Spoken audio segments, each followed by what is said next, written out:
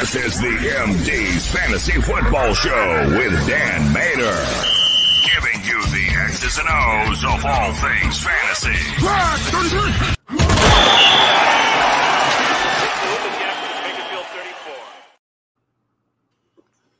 Sunday night game, the Dolphins and the New England and Patriots, an AFC East matchup in this one. The Dolphins are favored at -2.5. Guess what? Dolphins do very well against the Patriots, and Dolphins were very impressive to me last week. The over-under's at 47. That seems about right. That I'm probably not going to touch. Tua Tagovailoa does come in as a quarterback 10 for me this week.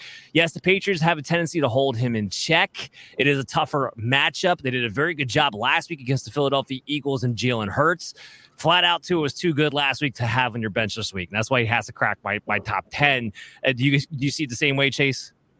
Yeah, no, I love him. I have him at 9, actually. And I know that Bill Belichick's defenses typically tend to try and take away what you do best. And obviously what that team does best is the passing game. But Tua he looked electric last week. He's got the top 1-2 punch in the game in his receiver core. He's got a ton of speed in the backfield next to him. I love Tua. I love Tua this year as long as he stays healthy, which, again, I've said it before. I said it last week. I'll say it again. We can say that about any dude on your chart. I don't care who it is if the guy stays healthy. So if Tua can stay healthy, there's too much talent on that team, and the way they want to use him, the way that he can throw the ball around, I love him for points. Give me some Tua. Hey, Adam, help me out with this question from Richard Hernandez here. Should he drop George Pickens for Jerry Jeudy? I wish I had these options on my waiver wire, but go ahead. Oh, that's so tough. I mean, Jeudy just keeps dealing with the injuries. Really, he's kind of devolved less into being a good route runner and more into just being a flashy one. You see kind of like the highlights here and there of him running a route, but it's not like substantially or like an efficient route. And then Pickens, I'm not a super big fan of either. Both of these are like crazy bad offenses, in my opinion. I think you might have a touch more upside with the ability of the Steelers to get on track. But I don't know. They're both just such bad offenses, and both receivers who I think are talented but have done nothing but disappoint me when it comes to fantasy football.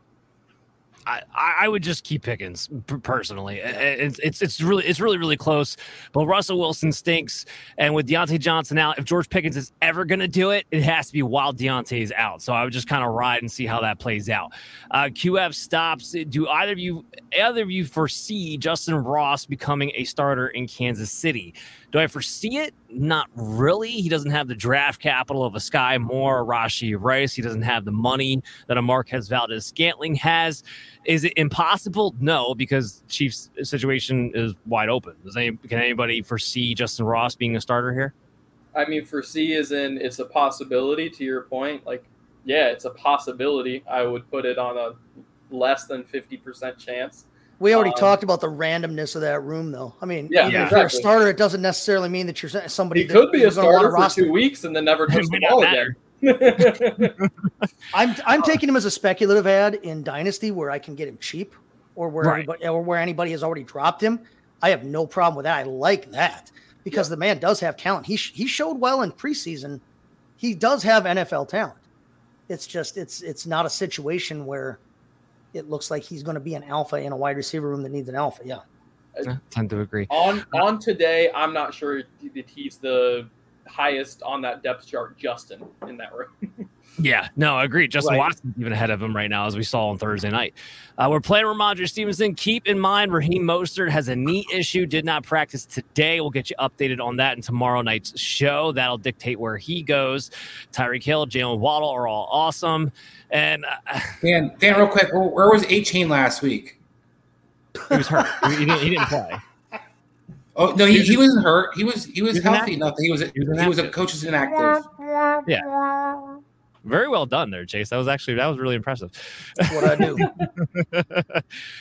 Yeah, 100%, Chris. I'm with you on that one. But we'll have to see. If it's not Raheem Mostert, to your point, Chris, I do think it's Savant Ahmed. I don't think it's Devon Achane. So we'll go with that. Hey guys, give me one Patriot receiver. Let's say Devontae Parker plays. Give me one Patriot receiver this week that you might touch with a 10-foot pole, maybe. Troy Brown. Look, if you're gonna go for a possibility of who does the best, the matchup wise, I like Davis because he plays a lot of the slot. I think you're gonna attack Maddox against the Eagles. So I mean that to me, that's the guy I'm looking at. I'm sorry, I messed up the game. They played the Eagles last week. Yeah, they played against the Eagles last week. You mean Kendrick Bourne? You mean is who attacked that slot position? It was Davis. It was Mario Davis, but no, Mario Davis. You're right. I'm sorry. You're right. Basically, I'm not really excited about any Patriots wide receiver, period. We've seen Kendrick Bourne blow up in the past, and it mean absolutely nothing moving forward. I am excited about Hunter Henry, and this I'm going to ask Adam this question. I got him at 8. ECR has him at 11. We heard all offseason about the fact that he was Mac Jones' favorite target in the red zone. He doubled the Mike Gesicki snaps, so it shows how far ahead he is. And not just the snaps, because we know he's the better blocker, but also the routes run, too. So he was out there being more active as the pass catcher as well. Is Hunter Henry a top 10 tight end the rest of the year? I'm not the biggest Hunter Henry guy in the world, but he's a top 10 tight end, and it's because a lot of these guys, it gets said as an idea, oh, he's the big body, they're going to use him in the red zone. Hunter Henry, that's actually his reality. Everyone says it about the tight end. Oh, they'll use him in the red zone. They'll use him in the red zone. It never happens. They finish the year with like 5 touchdowns. It happens with Hunter Henry. So at the end of the day, I think he looks like he's running through sand most of the time, but he's good. Bill O'Brien's back calling plays. Bill O'Brien's back calling plays. Tight ends are relevant again in New England. Everything's relevant again, New England, Chase. You saw how much different that offense was. It was different to Bill O'Brien from Matt Patricia. Not everything is relevant, but the tight ends are relevant again. Way more. Mac Jones was QB too. That's pretty relevant in my book when it comes to that kind of thing. Let's go to our next match.